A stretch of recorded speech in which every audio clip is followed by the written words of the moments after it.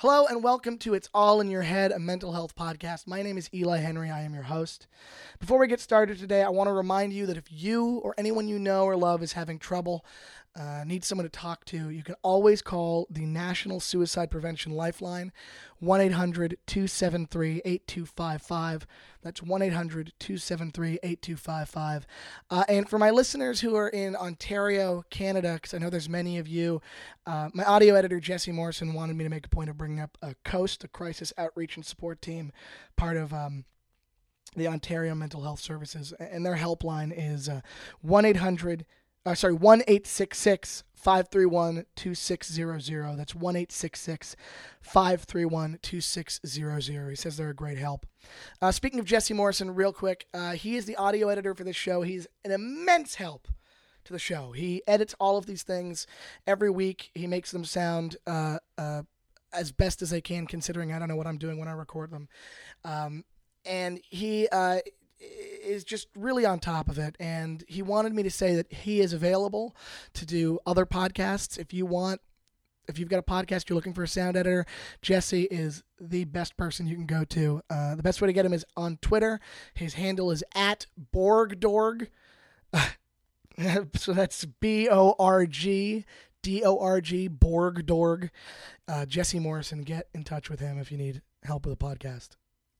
This is episode 6, and it's a different episode because at the beginning of the show, I told you there were going to be some episodes that I was going to do that were a little bit off the kind of main path that we've been doing. You know, it's a podcast about the mental health and the arts, you know, how mental health affects art, how art affects mental health. And even in the ones where I've, explained already that we have gone off the beaten path a little bit, like with Carly talking about working on set with bipolar disorder, or, down the line, you're going to hear Jasmine, a friend of mine, talking about why she quit acting and how her mental health played a part in that. Those are still about individuals. But today's episode, we kind of go to a larger systematic issue. My guest today is Carl Tart. He is a fantastic comedian, sketch performer, improviser out here in LA. And he posted something on Facebook when I was first starting this podcast that just caught my attention immediately. It was a video about how there's an extremely high mental health stigma in the African American community. And, it's something that I guess I realized, but I never really thought about because it never really affected me too much. But it was just an interesting thing because, you realize there's such a strong stigma just generally, but there's so many layers and so many things that affect the African American community that really make it so much harder to deal with mental health. And so Carl posted this video, and I asked him, if he had any experience within, his own life, and he was like, not really, but, it's something I want to talk about, and so he was kind enough to, do a bunch of research and come on and talk about it. So today's episode, it gets a little vague. We talk about a lot of big things, big ideas. It's not as personal. We do talk about Carl, get to know him, his experiences, but overall, this episode, we tackle a big thing. Like we don't fix it because, Jesus, if we could fix it in an hour-long conversation, then I'd have more of them about more things. But I hope it gets you thinking, gets you talking, and kind of, for me, I consider myself to be a very open-minded person. I always listen, I read, I do as much as I can to try and keep myself up to date on the situations of the world. But even I was still blown away by a lot of what we talked about here, and it definitely opened my mind to things I didn't consider. So I really hope that this helps you with that and gets your mind churning on ways to fix it, and just ways we can make this start to make this go away. It's easy to say, it's harder to do. So give it a listen. I hope you enjoy this episode of It's All in Your Head. Thanks again to Carl for being here, and yeah, here we go. Quit.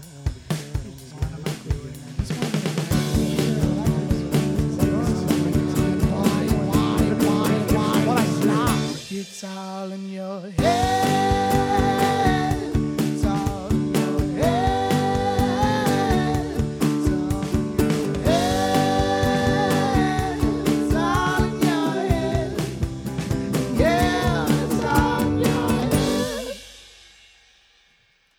sucked. Carl, Yes. thank you for being here. Thank you for having me. Absolutely. How are you today? I'm great. Yeah, I'm great. good.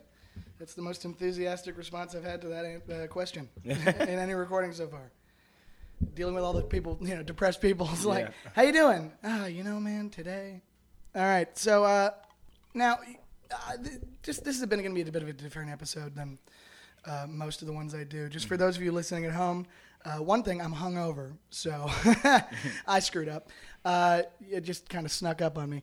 But two, usually, I have guests on who have mental health issues, and we talk about their issues in the arts. But Carl posted a video on Facebook a little while ago that was interesting. Actually, if you want to tell us a little bit about that video, it'd be great. Yeah, that video was just basically a statistical video, basically giving the numbers of black people in America who suffer from mental health issues, but also delving into kind of the history of why we don't get treated for those mental health issues per se. Right. Like we don't go to therapy, we don't like the stigmas and faux pas within the black community on those things. Yeah, and I thought that'd be interesting to talk about because, it's something. I mean, I saw that video, and I guess it's something I knew, but I didn't really know. Like the numbers, didn't really think about it that much, and it also it really I think the specific causes for the stigma. I mean, beyond like there are certain specific historical things we'll get into, but just generally within the community, the reasons why that stigma exists, I think exists in every community with the mental health stuff, but is almost more pronounced and more extreme there. So it's really something worth talking about. But I'm curious, do you have any mental health issues? Not diagnosed. Just the main ones that we as comedians have, like the insecurities, the normal stuff. You want to be accepted by everybody. You want people to like you. You want that same thing. You get bummed out when people don't like you. Yeah, would you throw that into like anxiety or depression? Where would you put that? I don't think it would be depression because I feel like that's such a serious thing, and I don't feel like I suffer from that. I feel like if I were to say that I suffer from that, it would be kind of like disrespectful to the people who really fair enough go into like. I mean, you could be a normal, healthy person. That's an option that exists. Yeah, I could just be an emotional person or like. Yeah, I mean that just like getting bummed out is a normal thing that people have. It's just it depends what causes it. That's where it starts to get into those questions. Yeah. So you were saying before we started recording. So you're from Mississippi. I am. Where from? How long were you there? When did you leave? I'm from a town called Pascagoula, Mississippi, which is on the very bottom of Mississippi. It's on the beach. It's on the Gulf Coast. It is next to like Mobile, Alabama. It's right on the border of Alabama, and about an hour and a half east of New Orleans. And so I'm a big Saints fan, big Pelicans fan. I was there until I was about 10 years old, and I moved back when I was 14, and I stayed for a year, and then came back out here after Hurricane Katrina. That was the year that happened. Right. And so I came back out here, and my mom was in the industry. Like she wanted to be in the industry. So my mom was very young. So like after she graduated high school, when I was born her senior year of high school, and then she went to college. My grandma raised me, but then she started to get Alzheimer's, like dementia and stuff like that. And so I had to come out here with my mom. And by that time, she had started to get a steady like flow of work and stuff like that. What'd she do? She's an actor. Oh, okay. Yeah, great. she's an actor. And she's done production and stuff like that for a bunch of stuff. But, she's mostly an actor. And so at that time, she was able to get some steady work and able to bring me out because we had to, put my grandma in a home and stuff like that. I kind of saw the best of both worlds and saw different people. For sure, I can imagine. And a lot of similarities. Well, I'm curious. Like, what are the main differences you noticed between Mississippi and Los Angeles? I would say the main difference is the segregation is still like in both places. Like, you go south of the 10, you see more black and Hispanic people, South Central Los Angeles, all that area. What they're trying to call SoLA now. Are they trying to call that SoLA now? Yeah, South LA. Fucking real estate. Yeah, people, yeah. They're trying to move everybody in there, and you see more pink berries on the corners now and stuff like that. But cupcake shops. Yeah, but back home, I felt like there is a genuine Southern hospitality that's real, and it even with people who don't share the same views as you, they always respect you. Yeah, I've noticed that. And there's a lot of people who don't share the same views. I would consider that sure. most of the white people in my hometown don't share the same views as me. But that don't mean that they're racist Ku Klux Klan people. They just see the world in a different way. They don't see it the way we see it, you know? That is always interesting. I've noticed with people from the South is because, you know, I had a roommate who was from the South, and we definitely had different opinions on most things politically, all that stuff. But, you know, he always managed to have a more respectful way of discussing it than I think a lot of my friends from the East Coast. Yeah. Which is interesting because, you know, I'm a very liberal person. I'm a very, you know, left-wing guy. But, I just find it kind of amazing that most of the people that I know that get really yelly about things are liberal people. And it's funny, and like East Coast liberal people, and it's funny because it's almost like that's the attitude I would expect from the people I disagree with. Yeah. But it's coming out in this way. It's weird because it's like this moral high ground that can come from the people that have these really, really, I think, wrong views. Yeah. But they're, you know, speaking in a calm, collected way. Yeah. And then the people they're speaking to are like, no, fuck you. And Yeah. it's like, well, how's that supposed to be productive? Yeah. I mean, what are we going to do? It is this far left wing thing that I've been noticing recently, which I can only agree with because I get the root of it, and I agree with the root of it, but it's like, you know, they all want everybody to be one gray mush of people, like the putties from Power Rangers. Right. They don't want anybody to be different, and they don't want anybody to be, but in the same way that they're praising everybody who is different, they don't want anybody to have an opposing view of that. Yeah, and it's like, I think it comes from this thing where like a lot of people on the left, I mean, there are certain things which are just, correct. I mean, at a certain point, there are certain things that, like, views we hold which are right. Yeah. I hate to say, speak in definites, but I think it's this weird thing where they're right, and it comes from the spot of trying to get everyone to be okay. Yeah. And we're trying to help. Don't you understand? Yeah. And it's that kind of rage of like, no, you're hurting people. We're trying to help. Yeah. And it's absurd. It's kind of weird how that works. But growing up, so in Mississippi, I'm wondering, like, were people open about, maybe things they were going through? Like, was mental health a conversation that ever really came up for you? No, nothing is a conversation in Mississippi. Like, everybody lives their day hidden, and people know things about you. People assume things about you. But, you know, when people have mental health issues, they're just written off. Oh, they're crazy. Yeah. They're not in their right mind, you know? And you know that's the guy walking up and down the street who was a Vietnam veteran who had never seen anything outside of this small town, Mississippi, who was shipped over to Vietnam and saw all this killing and shipped back. Yeah, and then shipped back. And now he's just walking up and down the street shaking. People just go, oh, no, that's just a crazy dude. Or the homosexual man who lives on the street who was never married to a woman, and that's something that people, you know, he's nice to everybody and everybody's nice to him, but but the behind closed doors, they're all talking about they're like, oh, you know, Mr. So-and-so is a lifelong bachelor or something like that. Yeah, exactly. Like, nothing is a conversation down there. And so, how do you think that specifically impacts the black community out there? Like, is it more pronounced? Yeah, I definitely think it's a strength that we gain. Well, I guess we kind of got to go to the beginning to let's get into it. that video a little bit more in depth and talk about it. That video itself, I didn't watch it recently, but I watched some other stuff. Yeah.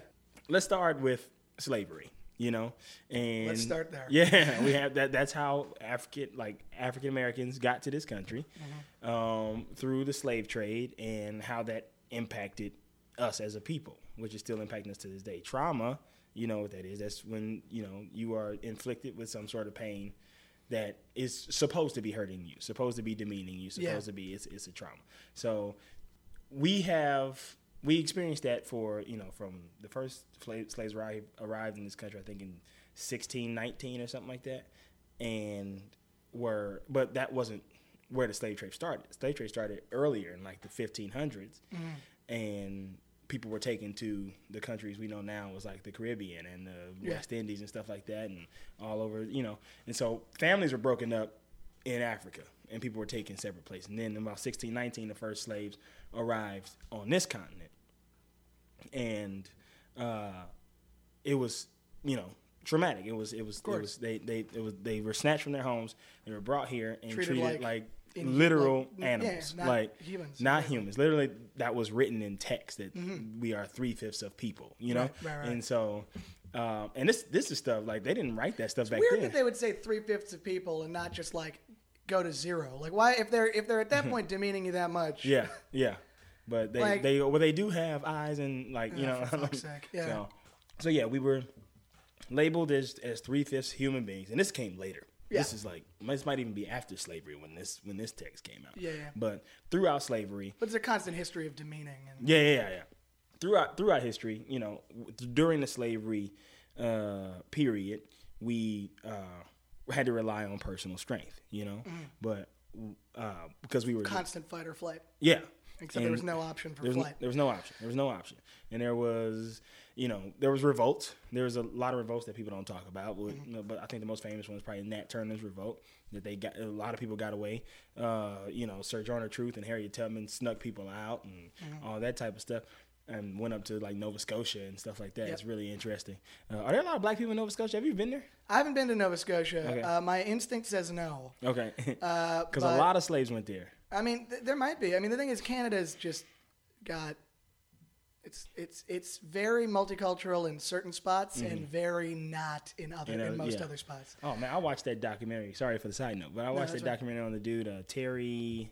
Oh, Terry Fox. Terry Fox, and the way people treated him. I was like, this is a white dude. He's just missing a leg. Yeah. Like, why is everybody like, get away from me? Like, it's crazy. Like, I know. It's crazy how. For those of you that don't know about Terry Fox, he was an athlete. He got cancer and lost a leg.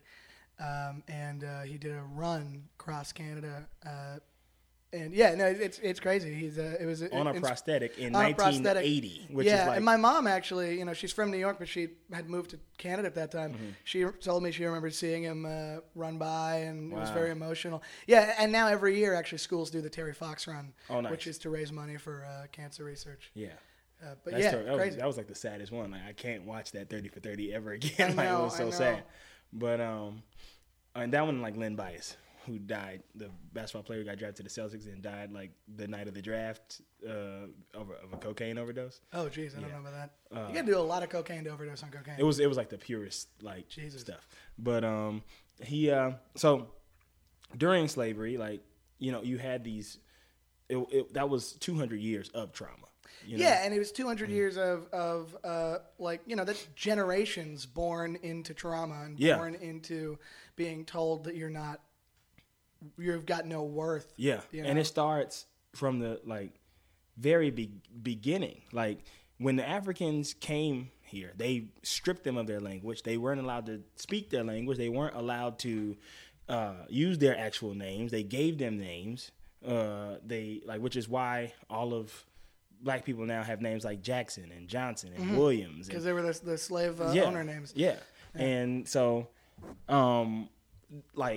they took their language away. They took all that. So now they're raising children that they can't even teach that stuff to, and you teaching them this American identity, which they don't know. Yeah. And then those children grow up to not have that to teach either. No training. So then, once slavery was ended in 1865.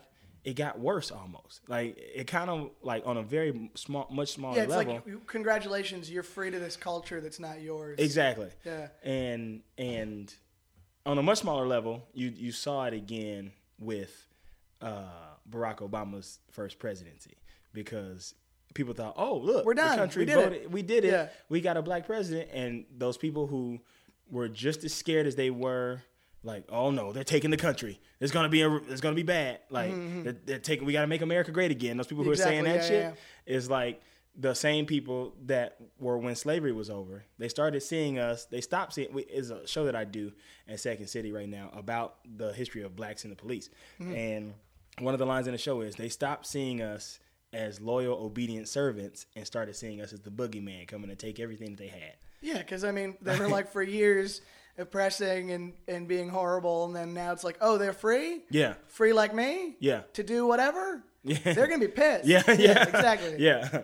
So, and some of them were. But also that's how, the prison system started. Exactly. Like, exactly right then when we were free, they was like, we still got to find a way to control them. So they had sharecropping, where because these people were so out of their minds after slavery ended, they really didn't know what to do. They had a Stockholm syndrome. They didn't want to leave the master. Like some people, like slavery technically was ended in 1865, but there was no internet, there was no phones, there was no people didn't know. Some people were slaves until like 1880. Yeah, like, and we're like, wait a second, people are free. Yeah, like, they freed the slaves, but no one was walking around being like, "All right, everyone, free your slaves." Yeah. No, it was. They were like so they stayed on those plantations. The plantation owners was like, "Oh, if you guys want to come in, like you guys are free, you can go."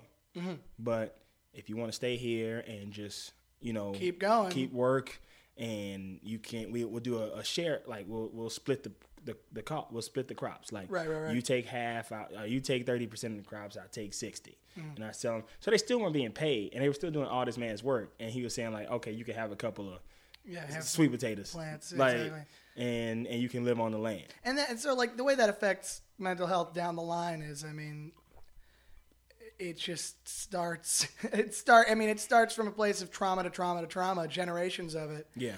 And it continues into, I mean, a constant fight. Yeah. Because you're told freedom, and then the right to vote, and like it's insane. It's just it compounds. Yeah. And then so how else did that, going into more, I guess, modern times? I mean, how else did that start to impact people? Well, I mean, because the trauma never stopped. Like think about.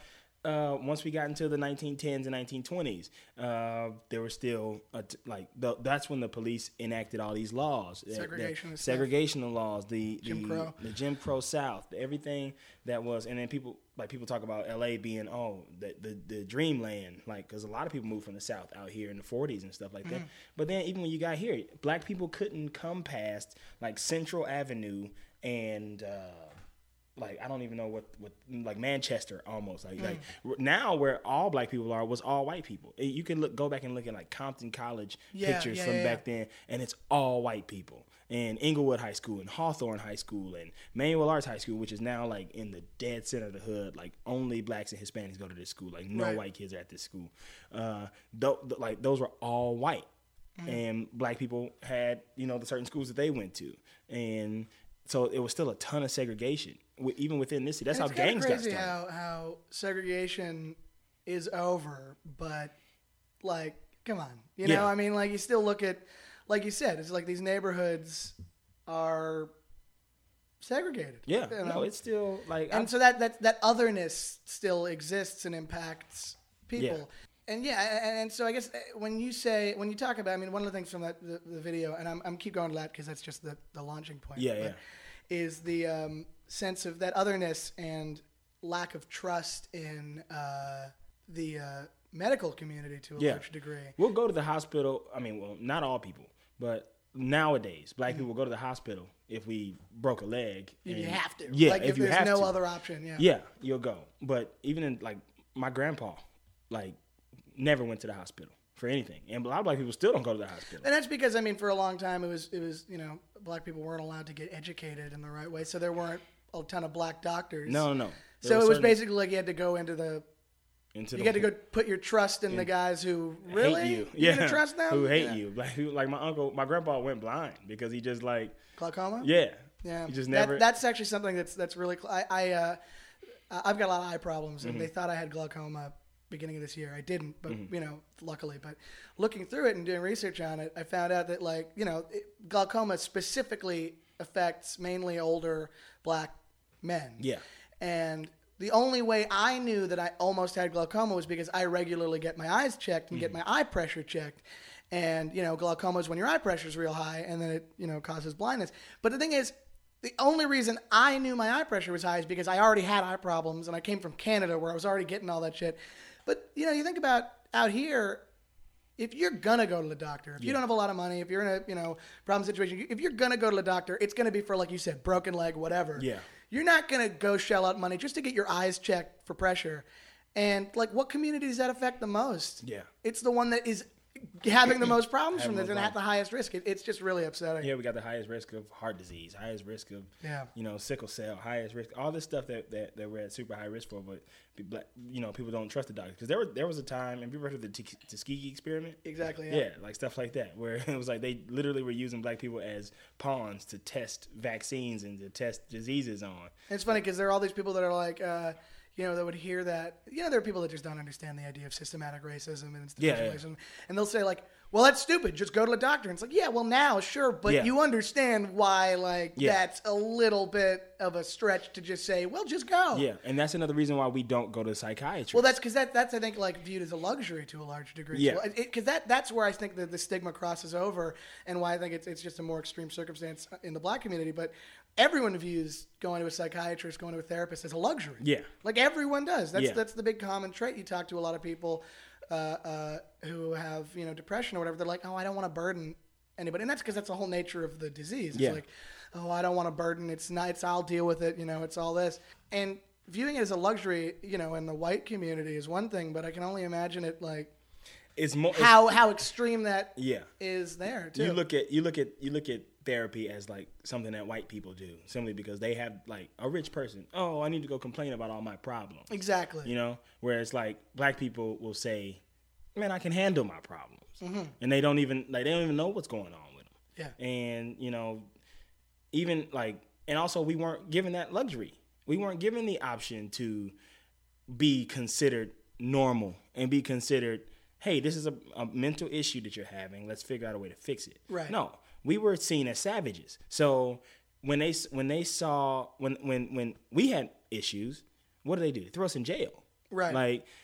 Think about it now. What everybody's arguing now, all these Facebook memes and stuff, talk about Dylan Roof. Yeah, Dylan Roof. Shot up the church. I was going to say Dylan Booth, but that's a good friend of mine. Yeah. Different shooter. Yeah. Shout out to Dylan Booth. He's a very good friend of mine. Is that a guy? Yeah. I thought you were just combining Dylan Roof and Booth, the guy that shot Lincoln. Oh, John Wilkes Booth. Yeah, that's what I thought you were just combining two racist gunmen. Yeah, Dylan Booth is a real guy. He's an improviser and sketch guy. Okay, let's put that on record. Dylan Booth is not a shooter. But yeah, so the Dylan Roof kid, the Aurora shooting, or Timothy McVeigh, or all these people who committed these acts against people, and all people. Dylan Roof happened to have shot black people. But the Aurora guy shot white people in Colorado. Timothy McVeigh blew up all types of people. And all of them get the luxury and get the option to be seen as, oh my God, something was wrong with them. And they just didn't get the right help. Yeah. Whereas the guy who just shot up Orlando, or the dude who was shooting people at gas stations in Washington, D.C., John Lee Malvo, those guys. Those guys don't get that. No, they're immediately written off. Written off. It's black people are crazy. Even it's hey, well, hold on. One of those guys was a brown dude. It's no, black people are crazy. Yeah. Muslims are trying to. I actually had a Lyft driver last night who is a Trump supporter. Yeah. He was one of those he didn't come right out, and he wasn't one of those "Make America Great Again" Trump supporters, but he was one of those. It's time for a change. Devil's advocate closet Trump supporters. I'm just saying, because I said something about how Bernie lost, but I'm gonna I'll hold my nose and vote for Hillary. I don't have a problem. Look, fuck it. I don't want to. It's not often you have the chance to stop actual Hitler. So that's what I was. But he was like, oh, you're not gonna hold your nose and vote for Trump? I was like, no, because I'd have to hold a lot more than my goddamn nose to vote for Trump. But he was saying this stuff about, he started talking about the guy in Orlando. It's I'm just saying, it's these Muslims. They're all doing it. Christians don't do that. I was like, what about Dylan Roof? What about, and I started naming all those other ones. He was like, those guys were Christians? I was like, well, they weren't Muslims. I mean, at this point, what's your point? And they were Christians. Yeah, exactly. At the end of the day, maybe they weren't saying praise Jesus and then shooting all these people, but still Anyway, you didn't even have the dudes who were up in Oregon, taking over that. That's the most insane thing in recent American history. Yeah. Those idiots that took over a national fucking, basically a shack. Yeah. And then beat each other up because they're a bunch of angry testosterone-filled morons. Yeah. Who need help. They need our help. They need help. They need our help. Exactly. They all need our help. That's the thing. Is I think what you're saying is those guys get the luxury of being told oh, their mental health, they didn't need to get the help, and these other guys are being thrown under the bus as just being lunatics. Yeah. Who and are criminals. But the thing is, it's they need to be they all need to be talked about Yeah. in that way. This Orlando shooting dude may have been a Muslim, but he was fucking motivated gay. by. Oh, he was gay. Yeah. Yeah, he didn't know how to deal. He was going just to check out the club. Yeah. Several times, and he saw guys kiss. Yeah, exactly. I mean, it's. I mean, that's one of the things I had a conversation with that guy last night because he was a Trump supporter, but I was as pleasant as I could be. Yeah. Because, like I said, I'm not one of those guys. It's like fuck you, Yeah. man. Like, 'cause that's not going to solve anything. And also, I think you and I both know. I mean, you don't, but my theory is Trump is such a snake oil salesman, and he's going to get in that office, even if he has a. Well, he's not going to get in that hold office, on now. but He has a big chance of winning now. Like, because of this Orlando thing, because he took credit for it. He's using this subjective language. He's using a certain language to manipulate these people so well. Yeah. That dude's good at what he does, man. Yeah, but I think I don't think he's going to win just because like electoral college. I don't see it happening. Like, I hope mean, not, how but- can you win? How can you win? Like the one thing everyone says is like, well, to win the presidency, you need the Hispanic vote. I don't think you can get that if you're calling all of them rapists. Yeah, but But it's America. There's people on this. We'll see. And that's another thing. Like, even how Hispanics are, there's a lot of Hispanic people who don't like black people. Like, that's Right. like a huge thing. And so There are they a lot of will. black people that like Trump too. It's kind of a weird crossover. There There are a lot of people that like everything that make no sense. Introduce me to one, I'll fight them all. It's bizarre, man. There's a whole It's weird very world. bizarre place. But with that being said, like in the 1920s and 30s and 40s, there was studies that were being done. Like I mentioned this a while back with a friend of mine, how the scientists in quotations, came out with a study and said like a 10-year-old white kid who goes into a store and steals candy needs to be coddled. Something's wrong at home. His father's not showing him enough love. His mother's not doing this. Right. He doesn't have the right environment around him. Black kid does it. That's just his nature. That's what he's gonna do. Black kids are gonna go and start Sorry, stealing. you said scientist in quote. I think you meant to put asshole. Yeah, in quote. yeah. Because that's yeah. that's literally like that's more the trauma. But that's a kind of fascinating thing about like science in that sense. Well, science. I mean, I think if you study any group and you just let's say there's a room full of 50 white people. Mm-hmm. You take 25 of them and study them specifically as this group A. Yeah. And you start looking for that shit and expecting that, you're gonna make up bullshit in your head. Yeah. And that's what it is with that. It's like, looking at the black kid and saying, oh, it's in his nature. It's like, well, maybe that's just because you were looking for it to be in his fucking nature. They both stole the candy. Yeah, they both stole the candy. Like, they both did it. But the white kid gets the luxury of being like, he was a good kid. I don't know what, like, he's like. So then in terms of preventing or causing a stigma to keep black people out of therapy, or that keeps them, not to keep them, but keeps them out. I mean, how does that manifest? Like, how have you seen that, in your own life? Have you seen that with other people? Like, any friends? Like when I asked you about Mississippi and about that being open, I'm curious if, coming here and being obviously in the arts and it's a more open community, and I think in the arts we're more like, there are more people like this just because we're more attracted to this kind of work because it is so emotional. Do you have more open conversations about that now? Do you have any friends that are like an exception to this rule that have fought that and go see therapists or try to? Or? Yeah, I have friends who go see therapists, but also like, a lot of my friends who I've dealt with growing up, I was fortunate enough to grow up in a more like upper class black, like even though I grew up in bad neighborhoods, my mom never wanted me to be in those areas. So I saw the best of both worlds. I got to see. And so what's the difference there though? I mean, in terms of like specifically with the way people deal with the problems. The black people in the much poorer communities don't have health insurance. Right. So they don't have the luxury of, they can barely go to the doctor. It's like a running joke in black in black culture to be like, everything that's wrong with you, your mom just tells you to go lay down. Go take a nap. Go take a nap. I ain't got time to deal with it. Mom, I broke my leg. Go take a nap. Just lie down. Yeah. You're fine. Yeah. So that's kind of funny. When I was growing up, it was shut up. Yeah. You're fine. Yeah, you're fine. Shut up. Every time she did that, though, I actually had something really wrong. Yeah. Stop whining. Yeah. Yeah. So, but in the upper class community, was it more like, so people had health insurance, they would go, but in terms of that, they still didn't go to therapy though. That's what I'm saying. Like systematically, like because that was ingrained culturally. Yeah. How were the, like if somebody is getting really depressed or someone's having like a real episode, having bad anxiety. Yeah. what happens? Like, how do you guys talk? Like, do they don't. talk to your friends, or they just hold it in? They just hold it in. They keep it in. You don't talk about it because And you how got does to that be manifest? strong. Like, what is that? They end up having outbursts and going crazy. I think one thing we haven't even had a chance to talk about this whole podcast is the plight of the black woman. Oh, who for I sure. feel like has it the worst in this world. I really do. Yeah, that's like 2 shit cards. Yeah, and what she's had to go through all throughout these years, and the trauma of being in slavery, like being raped by the slave master, and then having the child, and having the child being taken away, sometimes killed because it was a product of what it was. Kid, or just watching her husband and her sons get beat and lynched during the 1960s, or watching her daughters get raped, or watching, then 1980s come, watching her whole community that she helped build go down this path of crack cocaine and that was put in place by, and watching all of her sons go to jail for selling it, or her husbands get killed Or just over being using it somewhere. Yeah.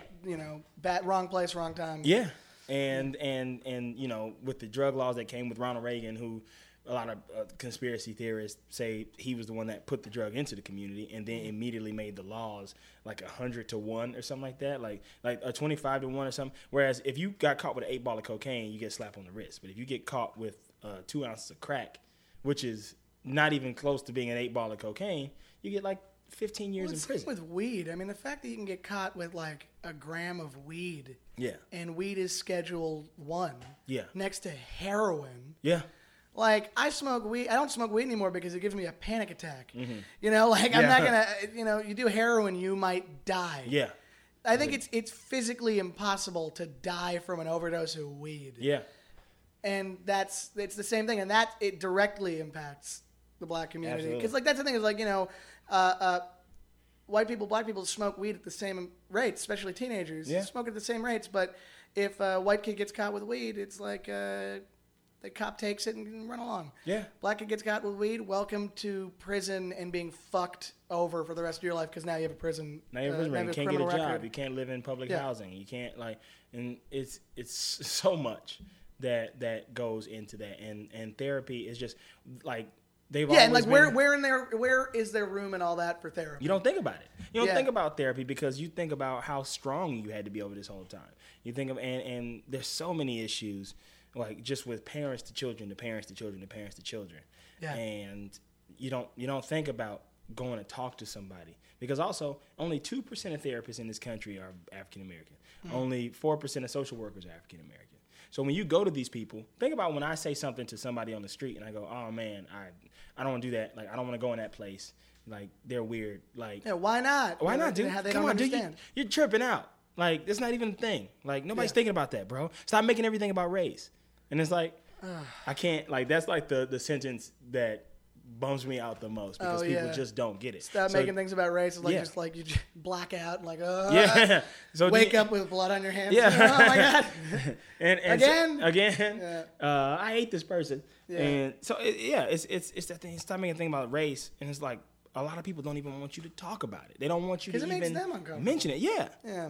And that's still the worst thing to say because I don't make everything about race. I have a very happy life that I lead. Sounds pretty solid. I It's asked you how awesome. you're doing today. You're like, great. I'm doing great. You're gonna go play basketball after this. You're having a good time. Okay, I want to move in because this is we do talk about the arts on here, and this has been fascinating. But I want to move into just talk to me about White Women, in which, for those of you listening at home, that's the name of Carl's comedy group. Yeah, I'm not asking him just to talk about white women. It's the name of his I group. can do both, but but it's a group of tell me about White Women and what you guys do. White Women is a group of 7 black dudes. It's a great name. It's myself, Ronnie Adrian, Zeke Nicholson, Majid Nami, Lamar Woods, Ishmael Saheed, and Ife Nwadiwe.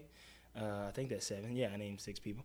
And Carl Tart. Yeah, and Carl Tart, which is me. And we started at UCB. We're all UCB dudes. And I was a Second City guy, actually, but I knew Ronnie just from doing the jam and stuff because I kind of fell in love with improv once I started doing it. Nice. And was bouncing around to all the schools and stuff. And we started because when we all got into this improv community, like from, I would say, 2008 to now, back then, there was no black people doing it. Like we were the only ones. Improv is probably one of the whitest things. Like in terms of like, you talk about therapy being like a really white thing. Yeah. Improv is like blindingly white. Yeah. When a black kid said he wants to go into comedy, immediately he goes to what his people who influenced him go to, stand-up. Yeah. And, you know, Pryor Murphy, Chris Rock, Martin Lawrence, like, they all did stand-up. They didn't do improv. I'm influenced by all those guys, and I wanted to go into comedy because of them. And I started hanging out at a stand-up club, and it was the worst environment. Talk about mental health. Yeah, right? That's something. It was the worst environment of people, and I was like, I can't be around this. I went to see a friend. She, you know, conned me into going to a bringer show. She was very upfront about it. Conned is the wrong word. But it was a show at the Comedy Store, Comedy Store one night. And I swear to God, there were 9 comics. 7 of them were dudes, and 6 of those dudes all said at one point, I just recently got out of a relationship. Yeah. And I just was sitting there going like, smart women. Yeah. Get out of there. But then Exactly. because they were like they would do this hacky ass crowd work of like, you know, I was there on a date. Yeah. Don't Yeah. Don't Oh, no. do that. I would never. But they were like looking at everybody on dates being like, hey, you women, you here with these guys? Fuck these men for buying these tickets. And I'm like, for buying these tickets? Yeah. And also fucking shut up. Yeah. Please shut up. Anyway, but yes, stand-up is a weird world. But Yeah. So you guys started, you felt that you saw the need. You saw the, and we all had been the one black guy on Right. each of our teams. And when we met each other, like they met in a Black History show, and they thought of the idea to let's form a group. And there wasn't that many all-black groups at that time. There was like Tuskegee Experiment, which is a group that it's a hell of a goes name. around. Yeah, it was for great. an It improv was group, some cool cats. But then, like, also, you know, there's like Marshall Gibbons and Echo Kellum and those dudes, Colton Dunn and Brandon Johnson, Right. Jerry Minor. And they were all kind of, you know, pieced around. And Colton puts together the Black History Month show every month to bring all the black people in the community together. And any minority, really. It's not like you have to be black to do the Right, show. right. But that's just based on what There's a it's- focus, yeah. Yeah. And so we started the group, and it was automatically like a kinship of a voice of people who had kind of never really fit in Right. with their respective groups. Now, I grew up around all black people, but I was always a little nerdy for them. Not nerdy. I mean, I played sports. I was, but I just was goofy. I wasn't like, because You're a you know, comedy guy. yeah, and they. You know, it was that thing growing up, that thing of what Bill Cosby always talked about was like backpack, super skinny, and Right. learning was not something that was pushed. School was something that you had to do for them. Like they wanted to get out in the world, but they all had dreams and goals, but they didn't have the right direction to give them those dreams and goals. Where do you think the comedy came from you? For me, Yeah, the goofiness. Where do you think that is? It the fact your mom was an actor? You think it was? I think when I was younger, I used to have to entertain myself a lot because, like I said, my mom was young. My grandma Right. wanted her to pursue her stuff, so I was being raised by a woman who went to sleep every day at 7 o'clock. And so, like, she would pick me up from school. I'd come home and sit and just watch cartoons all day and watch Power Rangers and VR Troopers and Goosebumps and stuff. And I was just a goofy kid. Like, I loved making people laugh. I remember, like, even when I was younger. In Home Depot, used to play "Taking Care of Business." Like I would just like do that bit and like moon people, and everybody thought that was really funny that I would do. I was never like an attention hog. I was always very shy. Oh yeah, I think that's But- pretty common Yeah, in that world. but I always was goofy, and when I could make people laugh, It's kind of funny that because I was like that too. Is like I like to make people laugh and do stuff, but I was very shy. Yeah. And it's like the kid version of doing a show and then being like I got to go backstage and chill out. You know what I Yeah, mean? yeah, Like yeah. that's what like these big performers do. They like go out stage and then they like try to rush to their car and get out. That's what the kids doing. They're like moon somebody, be like, please no photos. I gotta take a minute. Yeah, this girl that I'm kind of hanging out with hit me with that. She kind of like analyzed me, and she was like, I feel like you have the ability to control the stage with ease, but a real issue with one-on-one intimacy. Yeah, right. And I'm like, probably, yeah, I can agree with that. Oh, and you just disproved her right away. Yeah. Let's talk about that. Let's talk about Fuck. I immediately was like, I'm going to sleep. Yeah. Anyway, well, talk to you later. Yeah. Gotta go. Well, so you guys, you started in improv and you've been doing more sketch, and I've seen some of your stuff, and so you do tackle social issues Yeah. a fair bit, and I mean, when did that start? Did that just start out of like a necessity to do that, or is it just what interests you? Like, where did that It's stuff come what from? interests us, 'cause like I said, we found that kinship with that voice, and it's what interests us in the way of we have a specific voice that is, we can out-white these white people, but we're also very black. Like, What do you mean by out-white? meaning, I'm like, curious. okay, so a lot of in the alternative community, which is not racist. Like, I wouldn't say that these people are. It's but bizarro racist. Yeah. It's because it's like these people we would do bits on stage with our all-white groups, and everybody is kind of like, what? Like, That's I don't- offensive. I don't get it. You know, yeah, Like, exactly, yeah. You know, like, and we wouldn't get, and we couldn't do, or like, oh, they're playing a ghetto character again. They Right. like again, and it's like Again? You play the same fucking character every show. Yeah. Like You you playing don't a get it. Jewish mother again? Yeah. You know, like exactly, again, yeah. you're doing this again, like because that's what you know, right? So why is it bad when I do it, but it's so smart when you do it? And so we found a way, but we also when I say out white is like I know all those references you're gonna drop. I Right. know all that. I know who like Culture Club is. I know who the Smiths are. But do you know who 8Ball and MJG is? You know, like so why is 8Ball and MJG a bad thing to drop? But It's if because you it drop makes you a, feel like an idiot. That's Yeah. why. Exactly, yeah. and so that's why I say like out white the I white got you. because I like see. we know You know the white improv games, the Yeah. white improv logic. I know that stuff. Yeah, And- the alt community is weird. I'll tell you, the number of times I've been at an open mic and I've seen a white guy stand on stage yelling at other white guys about how we got us, white guys are the worst. And I'm sitting there like, fuck off. yeah. Like, yeah, man, but like, why are you saying this? Yeah. Anyway, but we've it's like, been at those shows too. white people, right? Am I'm I like, right? right. Yeah, dude. Exactly. That's funny. But yeah. So, You did that video a while ago. I remember the Facebook profile, or no, it was the picture for if you get shot. Put out a better photo. yeah, the real you. The real you, yeah. I wasn't in that one. I was still in Amsterdam when that was going on. Which is a whole nother part two. Part of two the is Amsterdam. like talk about just being Well, that was Amsterdam. They've got that festival with the it was Zwarte Piet. Yeah. Svart Piet. Yeah. Jeez. Yeah, that shit's For those of you crazy. that don't know about Svart Piet, that's just a little man in blackface. Yeah, and they he's Santa say, Claus? it's because of the chimney. It's like, oh, well, the chimney Is don't it give because you of the chimney? the chimney don't give you bright red lips, an afro, and gold earrings. Like, That's a dope chimney if it does yeah, that. yeah, Fuck. exactly. All right, so I'm curious. We've usually go an hour, so we've got a little bit of time left. I've got a lot of questions. We've talked a little bit about how it's received, but I mean, when you've done what's the most biting like social satire thing you've done on stage, in like what is I'm guessing a majority white audience usually at like a lot of these comedy shows, and how is that generally received whenever you do anything like People like us now. particularly biting? People like us now. I can't think of the most biting thing we've done.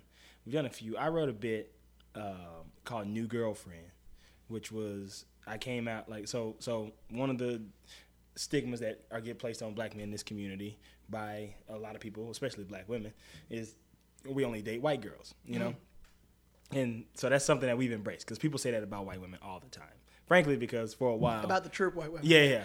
Frankly, because at a time, the people who had girlfriends in the group and the people who were seeing certain girls in the group, they were all white. Like, but that's who we see in this community. Like, Yeah, that's who, like, and, you know, so... We got that stigma, so we made. I wrote a bit called "New Girlfriend" one time where I came out and I was like, "Yeah, that's right, I got a black girlfriend." And everybody gasped, like, and I'm like, "Yeah, I'm not doing improv no more. Improv is the white man's comedy. I'm doing urban stand up. I'm changing my name. I'm not Carl Tart no more. Now my name is That Nigga Funny." And like just stupid shit like that. And then I'm like, "You guys want to see my girlfriend?" And yeah, let's see this girl. And I turn on the picture on the overhead screen. It's Rachel Dolezal. Oh, Jesus, that's amazing. I didn't even know that she was a white person. Like transracial. Yeah. Bullshit that is. Sometimes I gotta respect it. I know it's not a popular opinion amongst black women, but I'm like, hey man, if that's how she identifies, we have to respect that. I heard a lot of people in the black community were just like, fuck her, but you know, she did a lot of good. Yeah. This kind of a weird thing because it is such a bizarre. That's so bizarre. Mm-hmm. Like, why would you do that? But maybe that's like, I I don't want to open up this can of worms, but Right. you know, with the whole transgender thing going on right now, it's like some people can say the same thing. It's so bizarre. Well, Why would that's you the do thing. that? That's something I find that's different. I read a really good article from a trans woman about that, about why transracial and transgender are not the same thing, because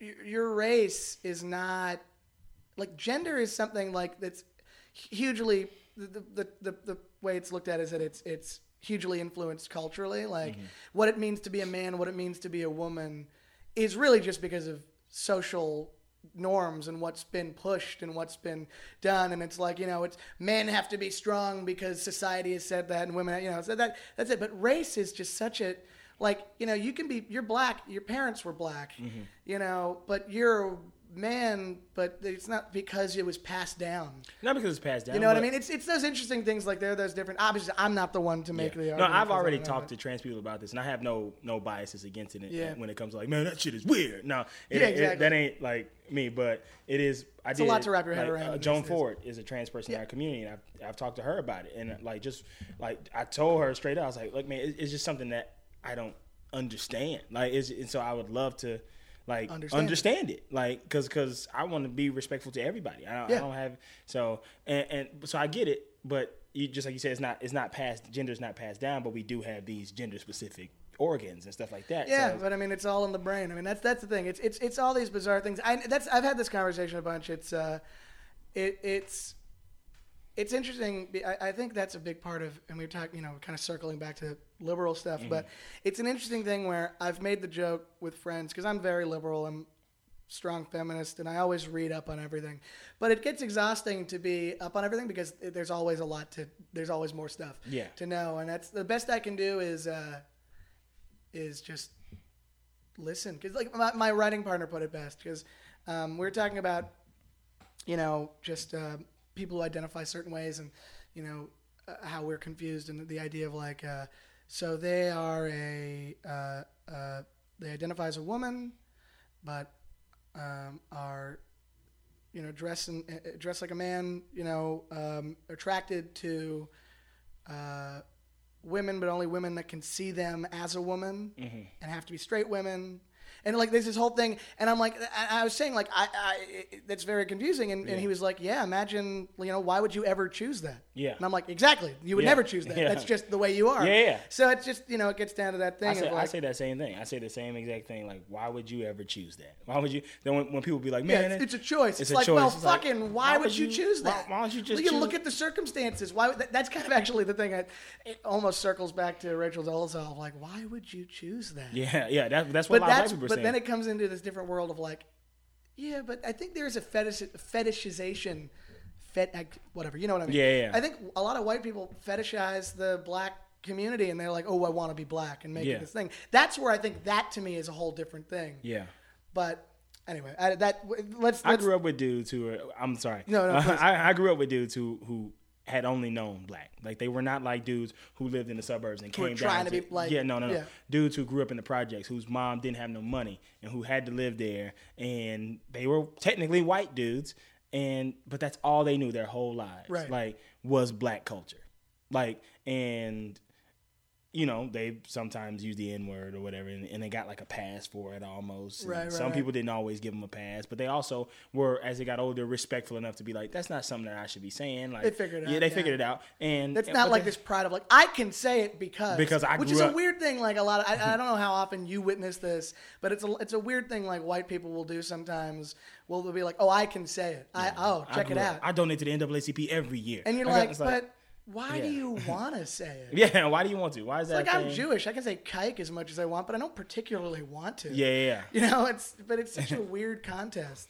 Yeah. What was the next thing you were gonna? Right. Sorry. So just going back to comedy, and like we're gonna start to wrap things up. Mm-hmm. But so you guys do this social stuff. Do you think like specifically with dealing with therapy and mental health in the black community, it's a big problem. So I got two questions. One, how do you think comedy can help maybe address that? Mm-hmm. And two, like this is a weird question, but do you think that that's something that needs to be addressed as a priority? Because I'm wondering, like, obviously, I think that, mental health is at the root of a lot of things. Yeah. And obviously, it impacts a lot of things. It can make a lot of things better. But it sounds like in the Black community, there's a lot of stuff that directly impacts mental health, which then kind of surfaces this loop. And it's like, where do you start? Where do you start? Yeah. So, like, what can you do to fix it? And what can comedy do? And I think we can start at the beginning. Well, what I like about comedy is I feel like laughter is like, to be cliche, the best medicine. It is, yeah. I feel like if I write something from the bottom of my heart, and the way I know how to express it is through comedy, and I put it up on stage and people laugh at it, and I feel like it's a genuine laugh, and then they give me praises for it, I feel like they are saying to me, I go through this too. And it's good to be able to laugh about this. And you're not alone in this. You're not alone. We can talk about this, we can make fun of this, and we use that as a way to heal it. Yeah, I feel like comedy is either you're going to yell what you're saying at somebody and everyone's going to be mad, or you say it and they'll laugh. It's like that's the thing. That's what comedy is it's I believe they should put therapy in schools. Like they should have a therapist. Like counselors? We have counselors, but I didn't used to go talk to my counselor about issues that I was having. I used to go talk to my counselor about, I'm getting a bad grade in this class. She would call me in and be like, hey, what's going on with this? Like, let's fix it. It wasn't like specifically counseling to talk about. My counselor in middle school was the meanest lady. Oh yeah. And I just never talked. I never wanted to talk to her. That's the worst profession. Because she's a public school counselor. Like she has to deal with all these children. Like her computer is just loaded with kids. That would be amazing if there was just like one person in a school, and every day or like once a week you pop in and they sit down and go, "How are you?" Yeah. That would be great. So they should do that. Also, I think that you should have like push more for Black people to be counselors, and especially Black women, because there's an identification with Black women. We all love our moms, like and so I think that Black women should do therapy more, like go to school and study it, and become therapists, and go into schools and really like have multiple ones that control like a small amount, and have like develop that trust and bond, because a lot of things happen to Black kids and they don't want to talk about because their parents are dealing with these issues. They don't want to burden their parents with these issues. My dad's working 2 jobs a day. I can't talk to him at 12 o'clock in the morning. Yeah, it's that stigma. Why am I feeling this way? Like he does care, but he don't know how to talk to you about that. And that's the cycle. That's the loop. I never got the sex talk. I never got the I learned sex from rap music, which is why I constantly slap bitches. No, I'm just playing. But you know what I'm saying? Like I don't even know where to start. Man, I don't have the answer. Yeah, but it's good to search for the answer. Yeah. To talk about it. Absolutely. Okay, so I got a few quick things just to wrap up with. What has been most helpful to you, like just in your life, whenever you do have those moments of being down and out, being bummed? Like what's gotten you through those? Comedy. Just comedy. Yeah. Just getting back up and watching it, doing it, and then having friends that I can talk to about it. Good. Like there are a couple friends who, suffer from things that we bounce stories off each other and can kind of heal each other. And then, that whole practice what you preach thing. Because, you don't see it in yourself until you tell somebody else. Right. And then, I'm talking to a friend. I'm like, man, you going through this? You got to get up and do this. You got to do that. You got to do this. Wait, man, I'm going through the same exact I got to do that. I got to do that shit. Yeah, exactly. And then I tell them, like, hey, and I'm not just preaching this to you. I have to do this, too. Oh, man, the number of times I've told people, you should start going to the gym, and then I go and play video games and go to sleep. Yeah. Like, you know what I mean? And then I wake up the next morning oh, and be like, man, why am I gaining like this weight? Garbage. Yeah. My pants don't fit. Yeah. What's the best advice you've ever been given? Ooh, man, that's a tough one. I don't even know. I've gotten a lot of advice from a lot of great people over the years, and my mom always tells me listen to everybody. Yeah. Listen to everybody. Listen to anybody who has something to say. From from Neil deGrasse Tyson to that homeless dude on the street who's talking out his ass. Listen to everybody. You don't have to take Empathy. everything. You have to take everything. You take everything with a grain of salt. Know what you're listening to, but listen to everybody. Yeah, don't cut off anybody. Good. Don't cut off anybody's talking. Yeah, I think so. Empathy. It's ironic that I interrupted you on that. Don't cut off anybody's talking. Yeah. No, the empathy is king. Yeah. I think, and that's the most important thing.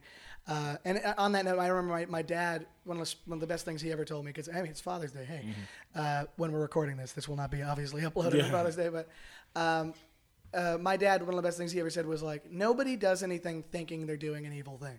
Yeah. Like every evil person so-called evil person thinks they're doing the right thing. Yeah. And that's the best way to start to solve anything, is because otherwise Yeah. you can't go into it thinking they think they're the good guy. They're not, like, no one does something to be They're an justifying asshole. it. All those people who work at Monsanto and all that type of stuff. They think they're those doing. people don't get up there even when they have to, and they don't talk to the press. They don't give answers to why they do it, but they go like, this is helping. This is something is good. Like, I'm feeding my family. I'm doing exactly. like, they justify it. So that's the way to, like, tackle any problem. Yeah. What's the worst advice you've ever been given? Don't use a condom. Yeah, that was advice. That was someone advised that. It feels better without. I tell you one thing, man. Look, you know you're going through something tough, but don't use a condom. Don't use a condom. It feels better. Do you think that all artists are crazy in some capacity? Yeah. Everyone? I'm beginning to think that. Yeah, it's in some sense. Yeah. I think it's crazy to want to be looked at all the time. Yeah, I think there's something strange there. And I go, why do I want this? What do I want out of this? I don't know if it's like I want. And girls then that to shyness is kind of funny too, as part of it, because like I think that is a pretty common thing. Is like you can be up on stage and be real comfortable, but the minute you get off, it's like, oh man, I'll write a Facebook status, you know, that it's like profound or something, and as I'm writing, I know this is gonna get a lot of likes, and then it gets 350 likes. I'm like, I don't like this. It's too many people. Too many people, and I like delete shit, or I like, bizarre. I don't want to don't want to deal with it. Like, so it's a weird thing to want to be seen and then not want to be seen. What advice do you have for other people who are, you know, trying to get into comedy and maybe dealing with problems? Get up and do it, and open your heart. Because that's the best way to find your own voice, and that's the best way for everybody to listen to your voice and respect your voice. Like let everybody in on what you're going through, even those guys who don't want to hear it, and approach it in a way of not an arrogance. Because I feel like not an expertise. You want to learn. Yeah, we were talking about dudes who do stand up, and are like, oh well, girlfriend broke up with me. And it's like, well, we don't want to hear about that, dude, but tell us how it makes you feel. And I guarantee you, there's so much comedy in everyday life. Mm-hmm. Everything we do is funny. Yeah. I've been saying this. I haven't said it on the podcast yet, so this is a first. But I've been joking for a long time that I want to start an organization called Belittle Your Mental Health. Yeah. Because I think fundamentally that mental health problems and how they affect us, just the way they work, is funny. Yeah. I mean, it's terrible. It's awful. It's really affecting. But there's this thing of like, I mean, the things that make me depressed and anxious, like not getting a text back, or maybe sending an email that I'm like, oh, I forgot a period. I'm like, oh, that's ridiculous. Like, if that was a person, you would laugh at them. Yeah. And I think that's kind of a way I heal myself, is just by being like, that's hilarious. Yeah, absolutely. Carl, thank you so much for being here. How can people find you online? You can find me on Twitter at DammitCarl, DAMMITCARL. White Women Comedy on Instagram, or Dammit Carl on Instagram. And why Damn It, Carl? I just think it's funny. Damn it, Carl. That's like, good. Just people have said that to me in the past. I thought it was funny when I did it. I think it's pretty funny. I was young. I was 20 years old. Yeah, it works. But, yeah. And come to UCB, Herald Night, Maud Night, Afros and Ass Whippings in the Second City every Friday and Saturday night at 8. And watch Mad TV premiering on July 26th. I am a writer on that show. Damn right. Yeah. Oh, fuck, that's awesome. So, congrats. Yeah, thank you, man. All right, cool. All right, there you have it. That is episode 6 of It's All in Your Head. My thanks again to Carl Tart for being on the show. I hope this was eye-opening for you, and I hope you continue to research this. There's obviously, we scratched the surface barely on this topic. There's so much more to it, and so much more you can look into. Next week, we resume our regular programming of sad people talking about their sadness. My guest next week is Nick Flanagan. He's a stand-up comedian from Toronto. So we get a little bit into Canada stuff, which is nice for me. And it's a good episode. He's a really funny, smart guy, so I think you're going to enjoy it. I definitely enjoyed recording it. Thanks again to Jesse Morrison, sound editor. Get at him at Borgdorg, BORGDORG. My name is Eli Henry. If you want to find us on Twitter, we are at In Your Head Pod. On Instagram, for some reason, we're on Instagram. If you want to see photos of the people that I talk to, it's at It's All in Your Head Podcast. What else?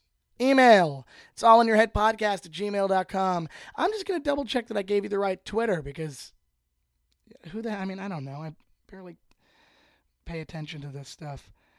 Yeah, I was right. In your head pod. Great. Follow us, tweet us, and please, finally, like, subscribe, review this podcast. It's immensely helpful. And if you care about it, if you like it, share it with your friends. Thanks so much for listening. We'll see you next week. It's all in your head.